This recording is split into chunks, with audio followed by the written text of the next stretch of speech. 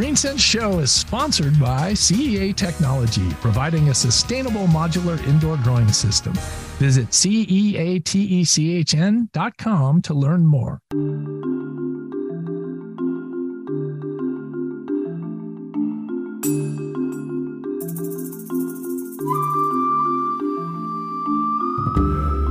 I'm Robert Colangelo, and this is GreenSense, where we bring you eco-innovations that are changing your world. This week, Tom Appel, publisher of Consumer Guide Automotive, will provide a green automotive news update. Tom, welcome back to GreenSense. Hey, thanks for having me. Are you enjoying your summer? I am. Yeah, it's a good summer. We've been busy rebuilding our website, and this is a good time to do that. Have you driven any cool cars lately?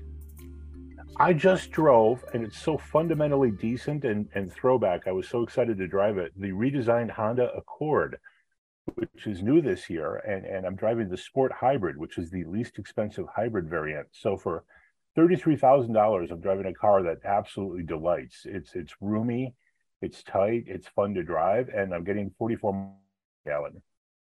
Wow, at $33,000, you can't buy many cars these days at that price. It's and for a hybrid, that's really priced nicely.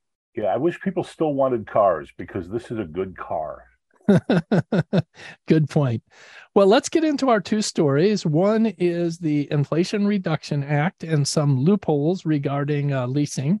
And next, big news would be the Tesla having an agreement with Ford and Rivian to share their charging stations. So the first one, the Inflation Reduction Act, what's that all about?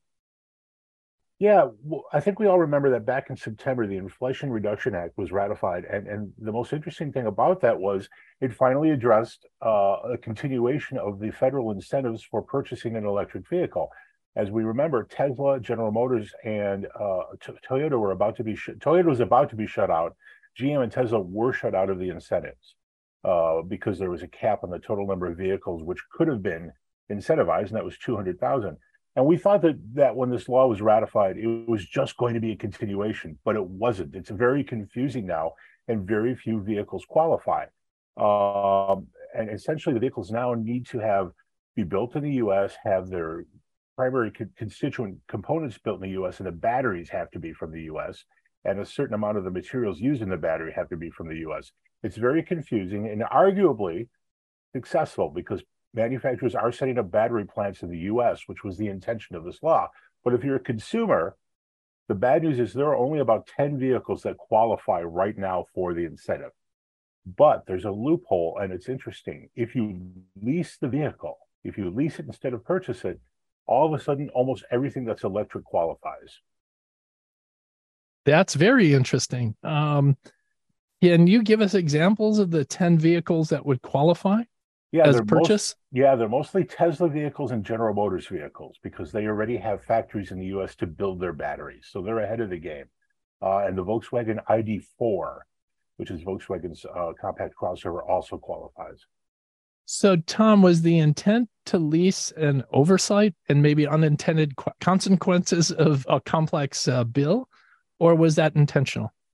Unclear. The leasing provision to some extent was to accommodate business consumers who typically lease their vehicles and don't purchase them. And consumers typically don't lease.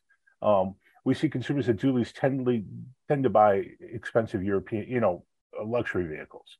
It's rare that your mainstream consumer leases his own vehicle. So the extent to which this is a loophole is unclear. One of the drafters of the law, Joe Manchin, is upset about this particular provision and this loophole. So I get the sense this may have been to some extent an accident. What is the bottom line benefit if you purchase a car, one of the 10 that are available, or if you lease it? One of the advantages for leasing an electric vehicle at this point, and this may prove significant, is if the technology advances considerably while you own the vehicle.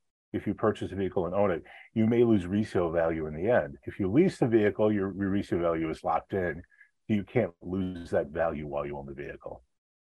But what is the incentive that you get from the IRA? Right now, $7,500 is the incentive, and it's still a tax credit. It's not a full incentive, so you need to make use of be able to make use of a full $7,500 tax credit, which does not carry forward to the next year. So if you don't pay $7,500 in taxes, you do not make full use of the incentive. But you're able to use that tax credit in 1 year, not over the life of the lease. Correct. Okay, great. And same if you bought a car that qualified, you get 7,500. That's correct. Okay. Well, thank you. That's interesting information, and that's news that hopefully our listeners can use if they're in the market to buy or lease an EV or an electric car. So I think the big one here is Tesla. There's been reports that they have negotiated a deal with Ford and Rivian to share their charging network. Tell us about the details. There's so much going on here. It's difficult to unpack, but I love this story just because it's interesting.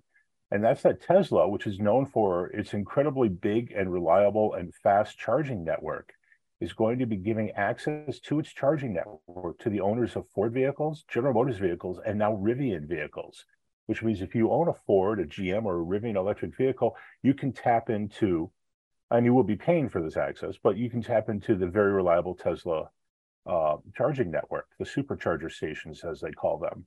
And the best part of the story, I think, is that Tesla is famous for how robust its charging network is. And the other companies that have gotten into this business are not known for that. The existing charging network outside of Tesla is incredibly unreliable, and it's scaring away people.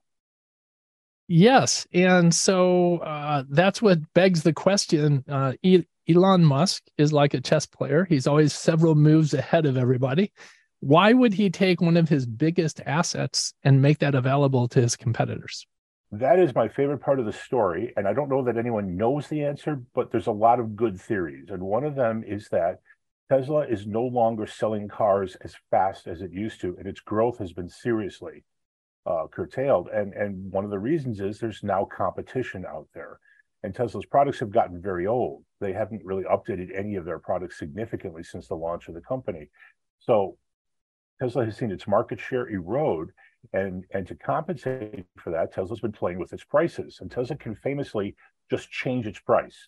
They just go to their website and they change their price from day to day to respond to market demand. But they've been lowering them and keeping sales up, but obviously their margins are going to drop.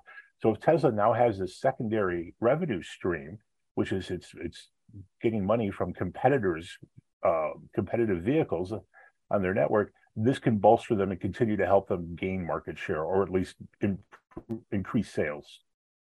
There's been some tension between the Biden administration and Tesla. Do you think that there was maybe some back deal cut to allow the other large U.S. companies access to the charging station in exchange for some kind of government benefits? I don't know. That's a good question, and it's quite possible. Who knows what the incentive was ultimately to do this? We were all surprised to hear this news. Like, we didn't know that this was being negotiated. And it's interesting to see like an EV startup like Rivian jump on this bandwagon as well, because the cost of building this network is expensive. And the additional question, speaking of building the network, is will they continue to expand the network, and will General Motors, Ford, and Rivian be helping to pay for that? Yes, and will they get a preferred rate, or will Tesla owners get a preferred rate at the charging stations?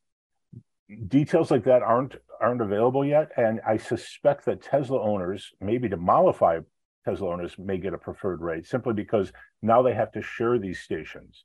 And up until recently, if you were using a Tesla station, you probably never waited in line to use it because all the stations have 20 outlets. They're very large, they're comprehensive, and they tend to always work, which is key. So Tesla owners are probably very happy with the charging network, and maybe a little less happy that they're going to be sharing it now with the Cadillac Lyriq and the Rivian R1T. Yes, this is a complex issue because on one hand, it may really accelerate the EV market because now, as we've talked about many times on the show, every time we test drive a car that's not a Tesla, we're very disappointed with the charging network, and you're really limited on how far you can go. So by having that available, maybe this will boost all EV sales and lift the whole industry. But I suspect it will. But on the same token, if I were Tesla and that was one of my prized assets, I'm not sure I'd want to make that available to my competitors unless he's getting something in exchange, and we'll have to wait and see. Everything that Elon Musk does is a mystery, and it always seems wrong when we first hear about it, and it tends to pan out. So yeah, Yes. I'm interested to actually learn what's happening here. Well, Tom, anything else you'd like to share? I'm trying to think what's going on here. Happy to be driving that Accord hybrid that I mentioned earlier. Um, I think the other news too is that we're starting to see um, consumers soften a little bit to the idea of owning an EV. And hopefully that the network, the availability of charging and the name Tesla on the charging network is going to change some minds. What about the chip shortage and car prices? Are we seeing the chip shortage dissipate, and are we seeing car prices starting to lower a little? Yes and yes, and it seems like it's very slowly. But the good news is that Toyota's had its bad month and best month in a long time, and that's good news because they were most hurt by the chip shortage. But Toyota is starting to see some inventory, and Toyota sales have actually picked up, which means they have some inventory to sell.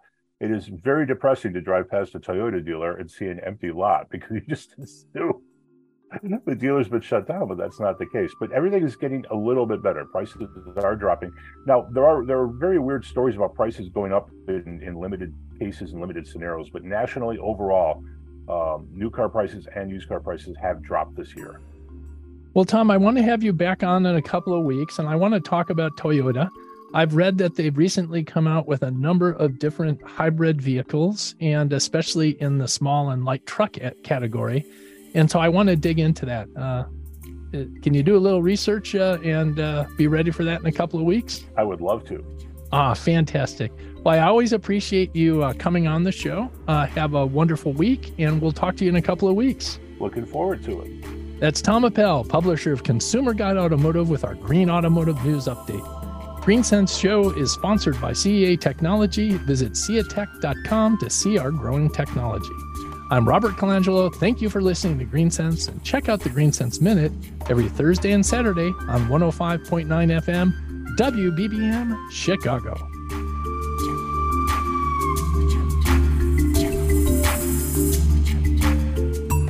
GreenSense Show is sponsored by CEA Technology, providing a sustainable modular indoor growing system. Visit ceatechn.com to learn more.